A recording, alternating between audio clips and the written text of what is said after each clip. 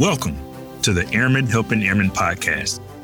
I'm your host, Kaleth Wright, CEO, Air Force Aid Society.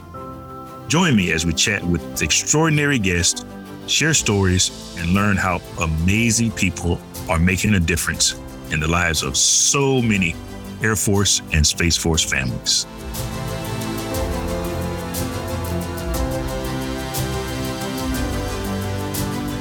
Good morning, ladies and gentlemen, and welcome to our Airmen Helping Airmen Podcast. I am Kaleth, your CEO of the Air Force Aid Society, and today we have with us, as we always do, a very special guest, and his name is Mr. Jared Metcalfe. Now, Jared currently serves as a special agent for the Air Force Office of Special Investigations, or Air Force OSI, as many of us know it. He's been in this position for about 5 years now.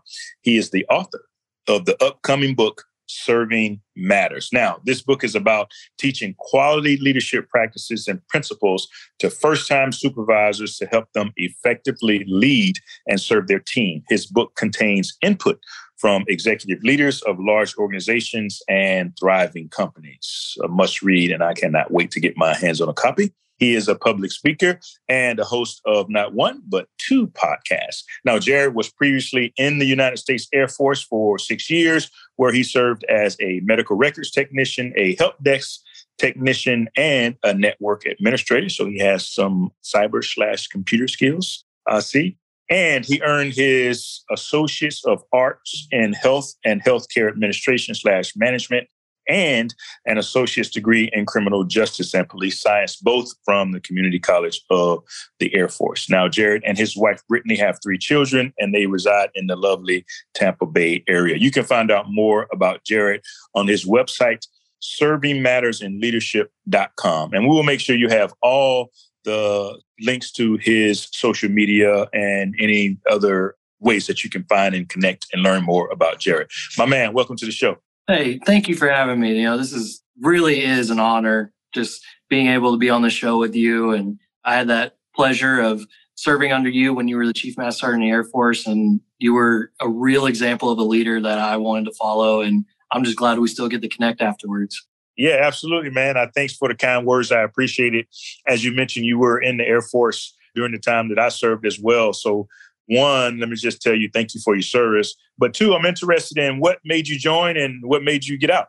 Man, so I joined because I was done with high school and I was going into college. I was like, you know what? College is just not for me. And it's really sad to say that because I was taking classes like sports officiating, like refereeing. That was a class at the college I went to. And I was still like, nah, this ain't for me. So I decided to go a different route, and I didn't go to trade school. I actually went to the Navy first, and the recruiter, nothing against the Navy, but the recruiter just did not seem to be interested. So I moved on. I went to the Air Force. That recruiter helped me out a lot. And he actually sparked something in me that I didn't even really know was there, because he asked me what I wanted to do. And I said, I want to be a cop. And he was like, well, let's look into that a little bit. Why do you want to be a cop? And I was like, well, I like all this, and my dad was a cop and all this and that. And he was like, you should go into Intel. Then you can get a top secret background clearance. You can have a lot more opportunities. It would be a good thing. So I joined Open General to go into Intel. And my class spot closed up because of an unforeseen situation with somebody in the class ahead of me. So they got pushed back. They took my spot, and I ended up in medical admin. But that's how I joined. And I joined because I have a lot of family in the military, and it seemed like an honorable thing to do rather than just sit at home and do nothing. So that was the why, and that's the how. Yeah. So before we get to why you got out, and your story is not that uncommon from most of ours, is actually very similar to mine, man. I had the same thing, right? Went to college for a little while, didn't work out, came in Open General, thought I wanted to be an air traffic controller, and ended up as a dental technician. So very similar stories. But so what would you tell young people today, young high school students or folks who may have been in college for a little while? What advice would you give them about joining or not joining any of the military branches? So I would say to really focus in on what you're passionate about. And there's people that'll say, like, follow your passion. You'll never work a day in your life. That's not necessarily true. But really just think about, what are you passionate about? And does your passion need a college degree? Does it need the special education after high school? If it doesn't, then don't waste your time in college. But if it does, absolutely go to college. And if it's something that is done in the military and you don't want to go to college, you rather just go like a trade school route, but to get all the benefits of being in the military, really look into like what it is that you're trying to do. If you're trying to do something medical, then the Navy and the Air Force are a great option. If you're trying to do something more mechanical, there's certain branches that are better for that. If you just want to go and shoot guns and throw grenades, the Marines and Army might be the choice for you. But it's all dependent on what you are passionate about. So that's what I would say. Yeah, absolutely, man. And that's kind of a new school way of looking at things, not necessarily the how you described if following your passion and selecting the various services based on what you might want to do. And oh, by the way, there's some really neat things that you can do in the Marines and the Army too, besides the infantry. So I just wanted to plug that in. But of course, the new way of thinking about college, right? So probably when you came in, and certainly when I came in, people preached, go to college, go to college, go to college. But I heard you mention that not every job and everything that you're passionate about might not need a college degree. Have you seen just in your discussions and your research on leadership that people are more open to hiring people who might not have a college degree? So depending on what you're getting into, so like if you go into the IT field, there's a lot of places that'll hire without a college degree if you have the certifications. So if you focus more on getting your certifications rather than a college degree, there's a good chance you'll get picked up. Companies like college degrees because it shows that you're committed. You can commit to something for 2 to 4 years and get it done and show that you're able to do it. And it's diverse. You're not just going to college and learning one single subject the whole time. You're learning a lot of different things. So it shows that you're diverse and that you can be committed. But there's a lot of new age companies that are coming out and saying, we don't really necessarily need you to have a college degree, but if you got the experience or you have the technical background, we'll take you. And I've seen that happen time and time again in many different career fields. Yeah. I've seen the same thing, man. And I even changed the way that I think about and talk about college education, especially with young service members, to reflect that same idea or thought process. Say, hey, that not all of you need or will benefit from a college degree. And there's lots of other options that you can choose that might be more helpful to you from a career standpoint.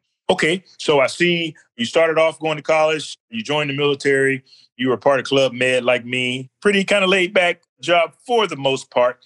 You did 6 years and then you decided to transition. Tell me about what went into your mindset of getting out of the Air Force. So getting out of the Air Force, I'll back it up just a little bit more. So when I was in Club Med, I've never heard that. That's pretty funny, but it is kind of like a pretty easy career field to be in. So when I was there, I had the IT background and I had two options. I could either pursue my dream of law enforcement or I had an opportunity to go do White House communications. And so the comm commander at MacDill Air Force Base at the time, he said, look, you know what you're doing. I've sent my guys to come learn from you sometimes. I'm fully comfortable signing off on you going to White House communications. You just let me know when. And I was like, man, this is crazy because I was getting actively recruited by OSI because of my cyber background. So I had a big decision to make. I ended up going with my passion of law enforcement and I went that route. So I went to Idaho for a couple of years. I worked there and it was good, but it was really busy and I didn't see my family a lot. And I went on a mission in Europe for about 3 months. And during that mission, I got a notification that I was going to get tasked to deploy shortly after I returned from the mission. And I was like, that's fine. I get that. That's going to happen. It's not a big deal. However, when I got back, I was gearing up for my deployment and my leadership said, hey, so after your deployment, you're going to have like a month or two and then you got to do your short tour in Korea. And that was going to be a year away from my family. So within a 2-year span, I probably would see my family for maybe 3 months. It was really hard on us as a family, and I ultimately chose my family over all of that. And I said, I'm good. I'm going to take a step back. I'm going to join the reserves and continue my service, but still be there for my family. And that's what I did. That's what kind of made me choose to get out and of active duty and go reserves. And my hat's off to people that do the deployments and the short tours and the everything back to back to back. My hat's off to you guys. I really don't know how you do it because I was not good at taking care of my family from afar. Like it was just not something I wanted to do or really felt passionate about doing. But I didn't want to give up my service. Like I still wanted to serve my country. I still wanted to be in law enforcement. So I decided to go the reserve route. Yeah, no, man, that's a very admirable step that you take. And I love your thought process in making that decision. I imagine there's lots and lots and lots of airmen who feel the same way and may not have the courage, or not necessarily the courage, but may not know how to take that step of saying, okay, I still want to serve, but I can't maintain the pace that's causing me to potentially lose my family. Any advice for people who might be in your position, who might be on the cusp of deciding to stay in or get out and join the reserves or the Air National Guard? It really just comes down to what you and your spouse and your kids can handle. If it's just you and your spouse is supportive and wants you to stay in and keep going, maybe you're mill to mill and you both want to keep continuing, that's just something that you have to discuss with your spouse and make sure that you're both on board with it 100%. When I talked to my spouse about it, I wasn't even on board with it, but I threw it out there to her and asked her what she thought. And she was saying like, I'll support you, but I think it's just going to be really difficult. And I was like, yeah, you know what? That's not for me. I don't want to make life difficult. So especially because we had 2 kids and 1 on the way. And so I was like, I don't want to miss the birth of my child. I don't want to miss that stuff. So if those things are more important to you, then there really is no shame in stepping away. Now, there might be some people who disagree with me, but it all comes down to what you are truly passionate about and what you really want to do in life. If you want to have that strong family life without the separation, then the reserves is a great option. Like I really do enjoy the reserves to the fullest because on active duty, it was when we had a large load of cases come in, we were working 12-hour days, 6 days a week, sometimes 7 days a week through holidays, through everything. And OSI is a different career field than a lot of others. But there was no backup. There was no like, hey, we'll take better shifts and we'll do this and that. No, we got to work. If we have something planned at 8 o'clock in the morning and it goes until 3 p.m., but then a new case comes in at 3 p.m., we all got to be hands on deck. There's no relief. Like, that's it. We're there. We have to do it. And so it really bothered me that I was working so much. And even when I was home, I wasn't seeing my family very much. And so that was another factor that drove into it because I said, do I really want to stay in and still not even see my family because I'm going to be working so much? And that was a big line for me. But now in the reserves, I choose when I work. I choose when I do my training. I choose everything. I'm responsible for myself, but I still do the job. I still get involved. I still have all the credentialing and everything that goes with it. So that's why I really like the reserves. Yeah, man, I think that's a great example of 2 things. 1, putting your destiny in your own hands, and 2, being a good role model, right? Putting your money where your mouth is. Sometimes we say family is important and we do something different, but I certainly can appreciate and respect the decision that you made. Hey, tell us a little bit, Jared, about OSI. What does it take to become an agent, and how is it different, or is it different at all from CID, Criminal Investigations Division from the Army, and NCIS, the Naval Criminal Investigation Service? So are you guys all just kind of interchangeable, or is there something unique and different about Air Force OSI? The one thing that I'll say is unique about OSI compared to the other federal law enforcement agencies is that we are composed of civilians, active duty, reservists, and we all work together in one.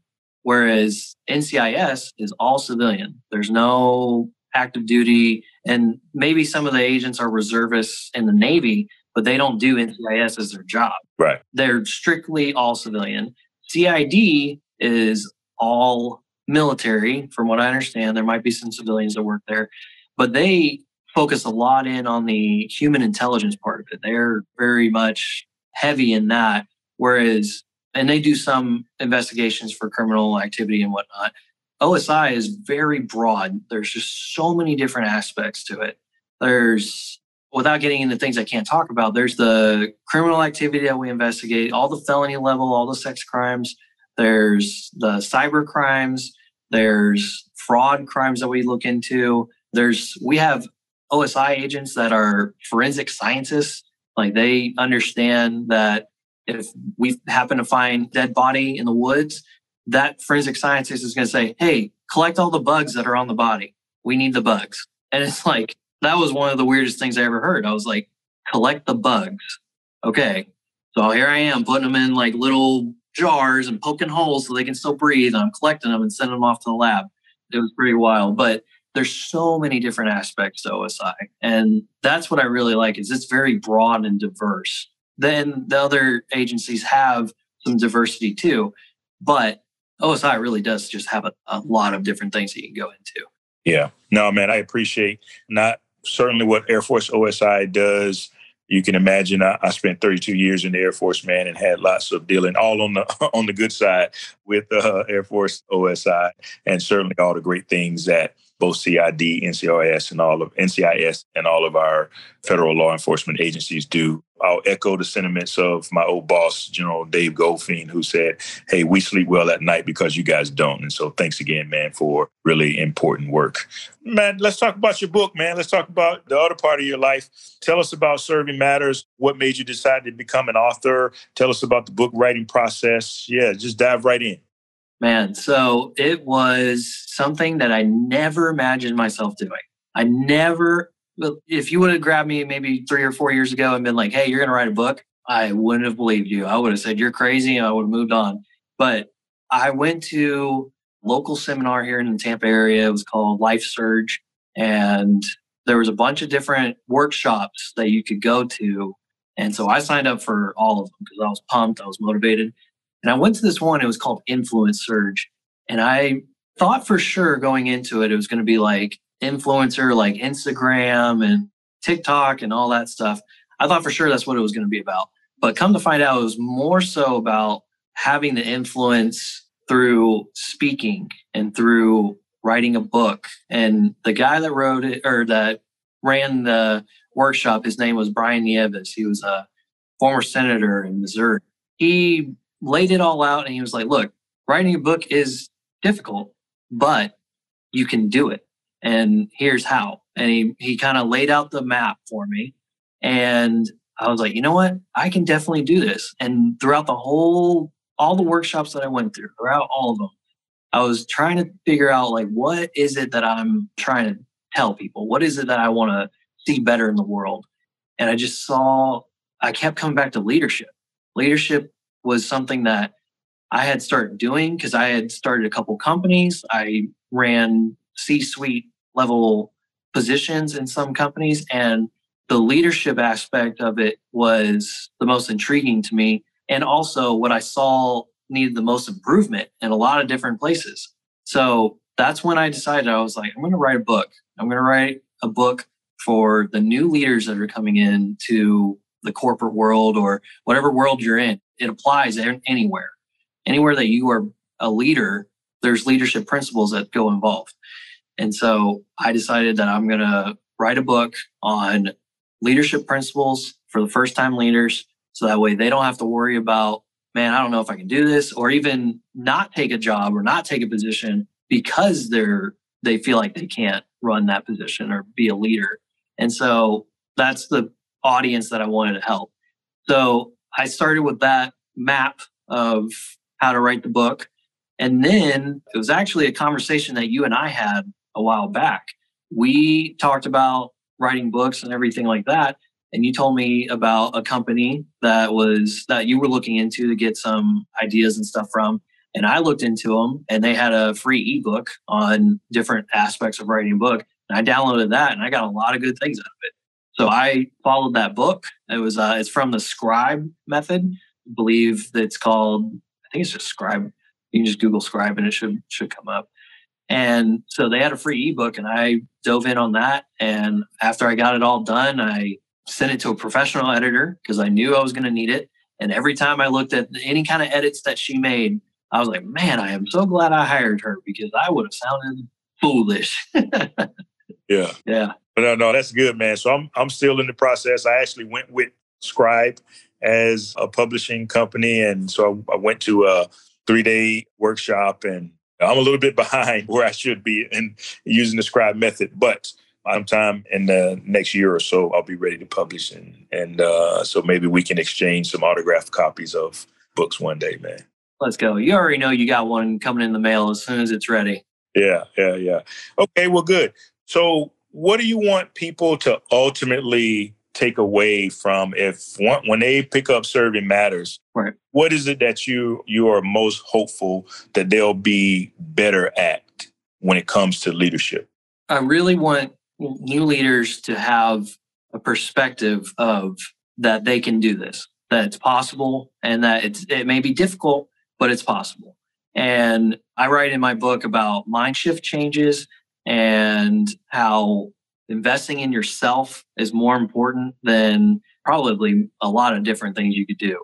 And by investing in yourself, I mean, for one, if they happen to pick up my book, they're already investing in themselves. They're reading something that will help them and mold them into having better leadership principles.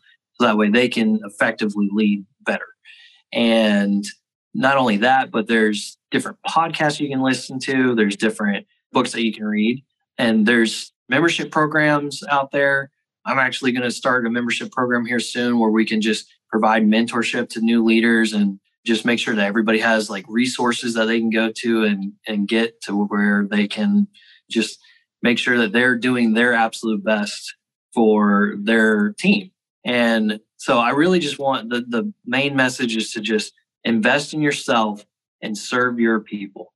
As a leader, that's our main focus. We have to serve our people. And once you take care of the people, they'll take care of the mission. Absolutely. So since you have some experience working on both sides of working in the military, working in the corporate civilian world, and you've done this research and have spent time talking to CEOs and leaders of large organizations, how would you say the Air Force is doing in terms of developing great leaders for airmen, particularly as opposed to what you might see in the civilian world? Any difference, or is leadership?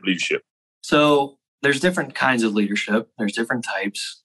My focus is more on a servant leadership kind of style, but it really just depends on what field you're in. Because I'm not going to go to a leader in the mechanic world or the aircraft mechanic squadron and tell them the exact same things that I'm going to go tell somebody in the medical group, right? And there's different aspects to it, but I would say that I got a lot of leadership principles and I learned a lot about leadership in the Air Force. I just didn't really know that I was picking up that knowledge. I experienced it and I used it when I was a new leader, when I was a staff sergeant. And I just didn't really know that it was all formed into this principle or these principles that I teach about now. So I think the Air Force does a really good job with the Airmen Leadership School. That was one thing that I wrote about in my book, how I learned a lot about being a leader. I just didn't really know how to apply it to my specific field. And so that was something that obviously ALS isn't going to be able to teach that. They're not going to be able to teach every single person how to specifically lead in their specific field of work. But they teach you all the principles and everything. And it's up to you to kind of decipher how to put it into practice. So that was a big thing that corporate leadership could take away from. And there are companies that send people to different leadership courses and stuff like that. But Airmen Leadership School was definitely a big one for me. Okay. Yeah, good. And what would you say? People always ask me, and I hear this question asked of leaders all the time, what would be your top 2 or 3 leadership principles in terms of being effective as a leader? What are the 2 to 3 things that you think up-and-coming emerging leaders that you are speaking to in your book, for example, what do you think they should focus on? So I think you should focus on one, getting to know your people. There's so many different benefits that can come out of just knowing your teammates individually. So rewarding your teammates is a big thing. And you're not going to reward one person the same way as you will the next. You might. There might be some people that are similar and they accept the same things and that's what they want. But there's going to be some people that are like, if I do something good or if I do my job really well, I want to be rewarded with like a day off. And then there's going to be some people that are going to say, well, I really want to be rewarded with an extended lunch or a week of extended lunches or something like that. Or maybe lunch bought for them. And so there's that. There's just knowing how your people work, how they respond to certain critiques. And so knowing your team is definitely number one. The second thing I would say is set expectations. Any kind of unspoken expectations are going to turn into resentment because you're going to be expecting something to happen. But if it's not established, you're going to get upset as a leader, or your leader's going to get upset. And then you can say like, well, I didn't know you wanted that. And they're like, well, you should have known. Like, why didn't you assume that? That's the kind of things that happen in this world. And it's crazy how just setting the expectation out there with your team can really set the focus clear and precise for people to follow. And other than knowing your people, setting expectations, get feedback. It's one thing for you to be able to tell people what to do and ask them questions and things like that, but you have to get their feedback of you. You could be doing something wrong for months or even years, and you never know it because you never asked. And that's a huge part of this. You have to get the feedback from your team to understand where you're standing as their leader. Because if you don't have their trust or you don't have their focus or anything like that, there's going to be flaws and there's going to be a lot less production in that way. So I'd say those are the top three for sure. And I like that, especially that last one you mentioned, because it takes a lot of courage. It takes a lot of vulnerability and a lot of humility to ask your people to give you feedback and actually receive it. So that's that's probably a whole different chapter you can write about, is how to actually receive feedback from you. Because I've seen people who ask for it and then they just make excuses for every single thing that people give them feedback about. So hopefully people aren't doing that out in the world.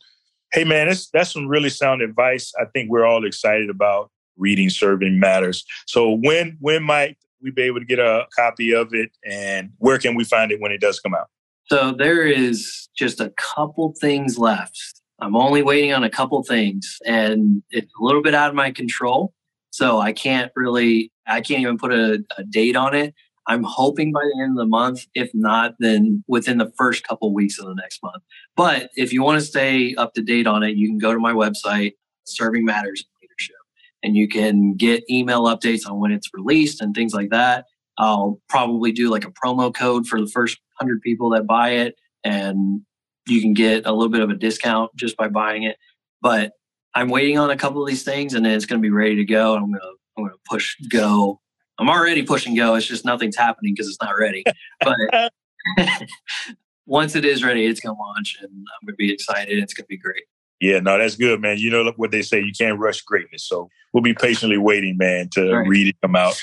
And we'll order a bunch of copies for our staff here at Air Force Aid Society. Well, again, Jared, man, thanks for joining us today. Thanks for all the great work that you're doing, not only for Air Force OSI, but in this leadership development business as a speaker, a fantastic podcaster, and a future, or kind of in the process, author. But before we go today, man, any last words you want to leave for our audience at Air Force Aid Society? Yeah, just find your passion. And then one big thing that I've encountered a lot when I've talked to some of the people that I've coached and some of the people that I'm mentoring right now, they always say like, man, I was so good at my job. I did so good at it. And I don't want to be a lead. I don't want to move up into that next position because then I'm not doing the job anymore. And I try to tell them like, no, you don't understand. That's a mindset that needs to change immediately, because now you're in the position to multiply your force. It's a force multiplier, because now you get to influence your people and you get to show them how you do it. And now instead of you just doing your job, now you have 10, 20, 30 people doing your job, doing the work that you would do. and you're making things so much greater in so much more time, or so much less time, because you have so many people doing exactly what you're teaching them. So I understand doing the job is one, like there's a lot of passion for that. But just imagine the impact you get to have now because you're having all these people do the job that you're training them to do. So if you're on the fence about a leadership position, that's my final saying words. Again, I'll plug my website because that's where you can go to order a book. It's where you can sign up for a membership coaching program that I'm having coming out soon. There's my podcast link is going to be in there. And there's just a lot of different resources there. And I don't care about getting a lot of people or getting a lot of money or anything. Like my goal is to help people. My goal is to serve people. And that's what I'm trying to do. Yeah. Maybe I'll jump on, sign up and get me some coaching from you, man. There you go. That'd be great. Yeah. Well, hey, Jared, man, it's always great to see you, man. I admire you. I admire the work that you're doing, both in the law enforcement arena as well as in the leadership area. So keep doing what you're doing. And we'll make sure that our audience has your website, www, or I think it's just probably servingmattersinleadership.com, and any other links to your social media or things that you want us to push out. So thanks again. Enjoy the rest of your day, and we'll connect soon. Thanks. Sounds good. God bless. All right. This has been your Airmen Helping Airmen Podcast. I am Kaleth, CEO of Air Force Aid Society. We appreciate you tuning in. Today, we had an extremely special guest with us, Jared Metcalfe. And hopefully you took something away from today. And hopefully you'll be able to pick up the book, Serving Matters, when it comes out, as well as go to his website and learn more about the great work that he's doing and ultimately becoming a better leader. So thanks again, and we will see you on the next episode. Thank you for listening to today's episode of Airmen Helping Airmen, brought to you by the Air Force Aid Society. To find out more about how we make a difference, visit afas.org. And then be sure to search for Airmen Helping in Apple Podcasts, Google Podcasts, Spotify, or anywhere else podcasts are found, and click subscribe so you don't miss any future episodes. On behalf of everyone at the Air Force Aid Society, thanks for listening, and join us on social media.